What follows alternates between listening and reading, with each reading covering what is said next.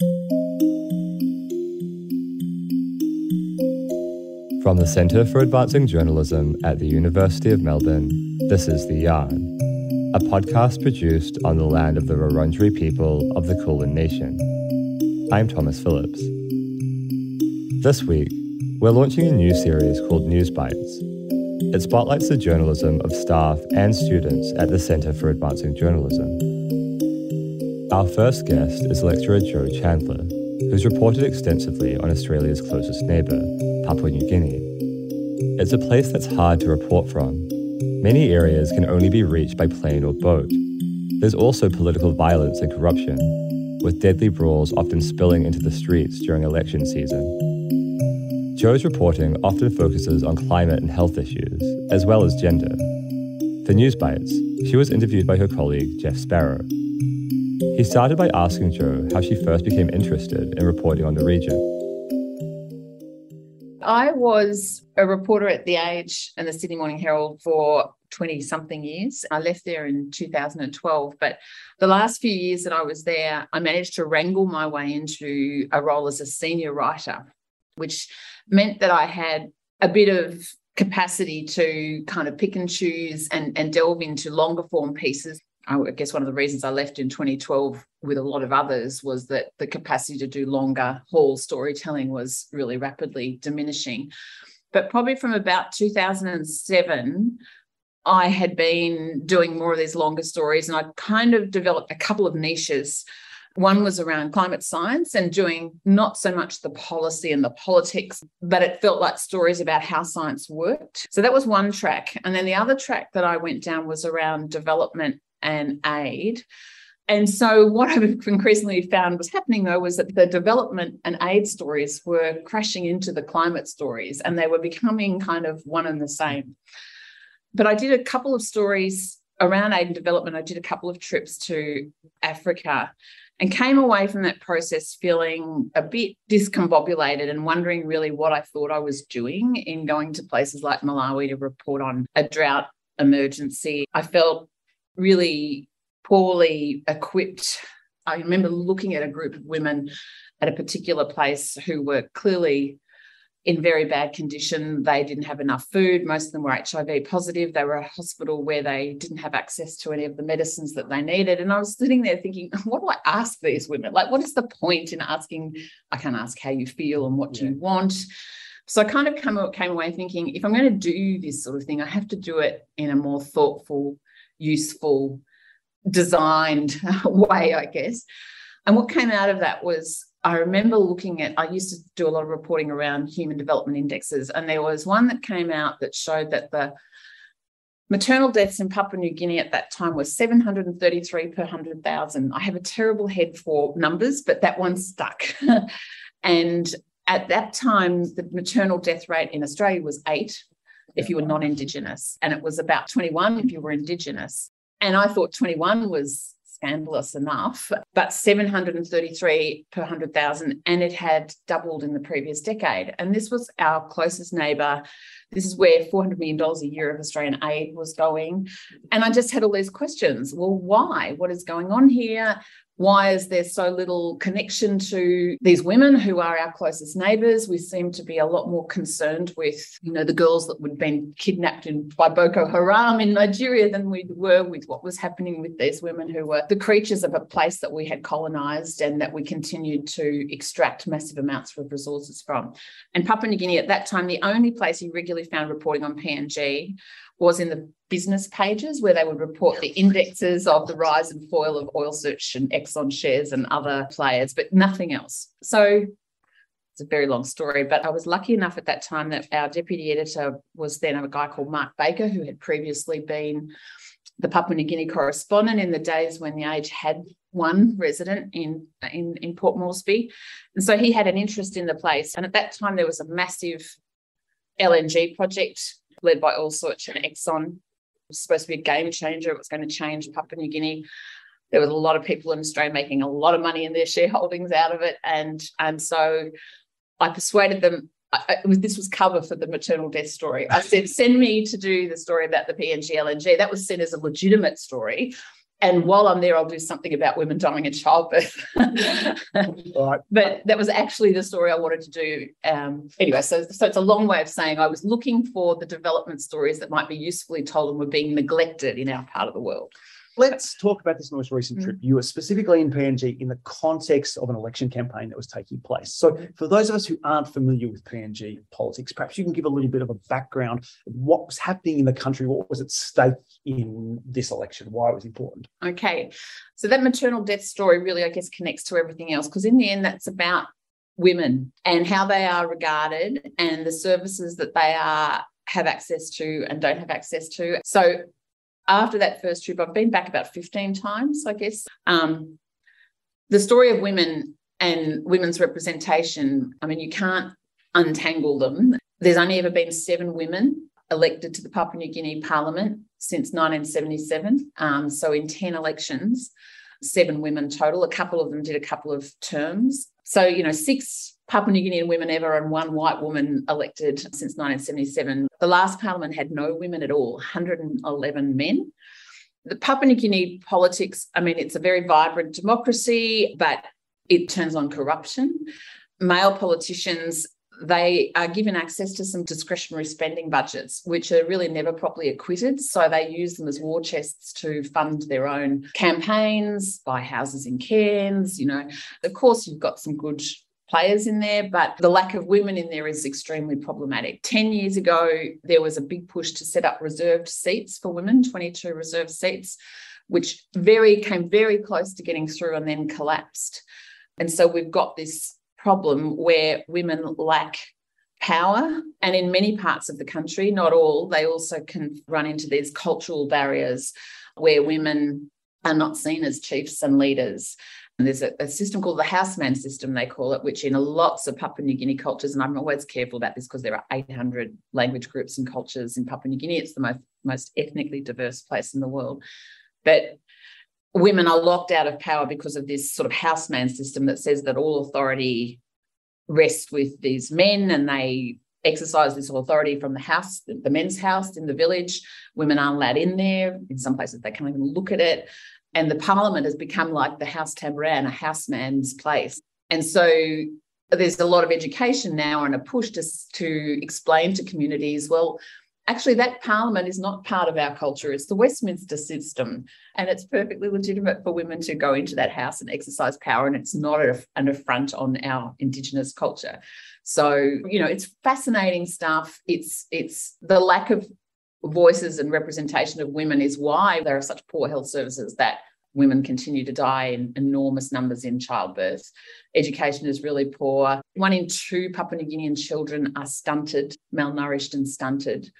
And none of these things are going to change until women get some voice and authority in politics. So that's what I went to look at. Okay. And so having just come back from there and conscious, as you say, that it's an incredibly diverse country, but what are some of the issues that voters were talking to you about? What was raised during the election that mattered most to the people that you spoke to?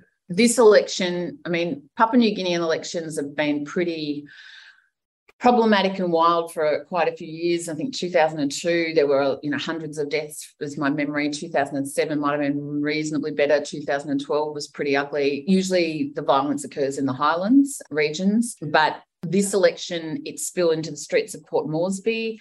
There was a scene that was all over the media that occurred just down the road from where I normally stay. But if you can imagine Chadstone shopping town, this Vision City is like it's the biggest mall in town. It's where everyone goes to the cinema and buys their groceries. And there's guys running around in front of it with their machetes out, banging each other. In their defence, they used the blunt side, apparently. But this was all out of frustration. The voter roll, actually, it's about 15 years out of date.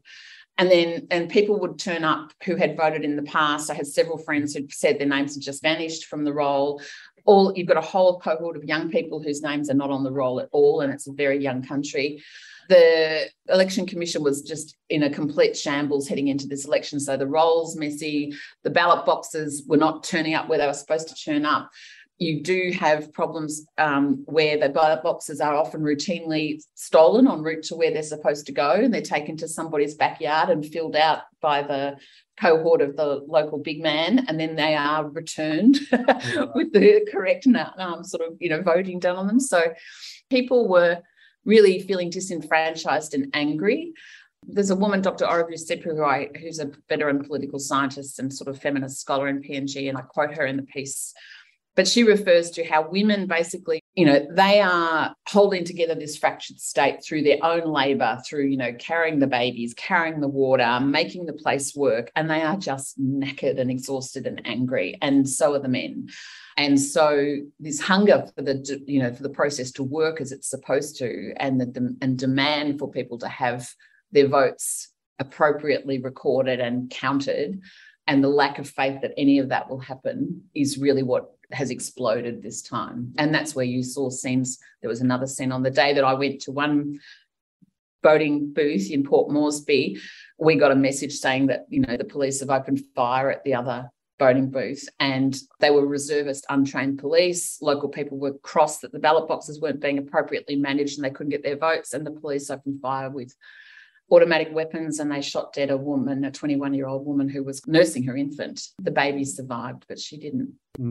You mentioned before a parallel interest in climate change. I'm curious to know how climate change played out in the context of a PNG election. I'm particularly thinking about how in the Australian context we're invariably told, I think incorrectly, that climate change is a preoccupation of the very wealthy. PNG is not a wealthy country.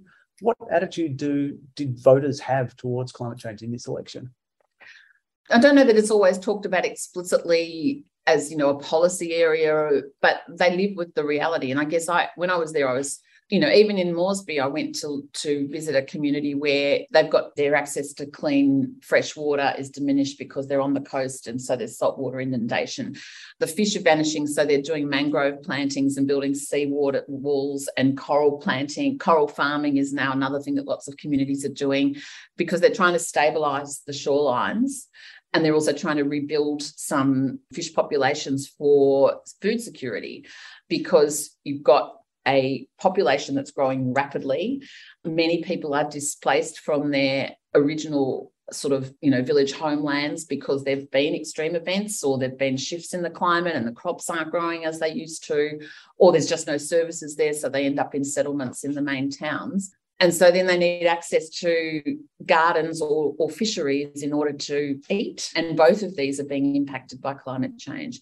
Fresh water is a big, big issue. The two women who got elected, Rufina Peter and Kessie Sawang, the two who got through, I interviewed both of them.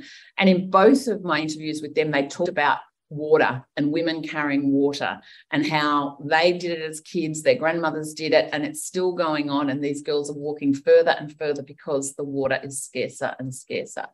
So that means, of course, that all of the progress that has been made over the years to give girls education and give them other, new expectations, it's all slowly being whittled away because they've got to go back to their number one job, which is to provide for the family. So as long as things like water and gardens are impacted, the capacity of women to look after themselves and their families and aspire to anything beyond kind of a life of servitude it's diminished. Everything's been kicked out from under them. I thought we should talk a little bit about the craft of journalism. With an assignment like this, are there particular skills that you found come in useful? And as a related point, are there difficulties associated with being a white person from a colonial country reporting on a very poor country? And how do you negotiate those difficulties? Yeah, I guess one of the things I'm explicitly thinking about in the stories I'm doing now and over the next semester is how to decolonize my journalism. What is that? How do I do that? To report on anybody else's place, culture, community is just kind of the most mind-blowing chutzpah, really.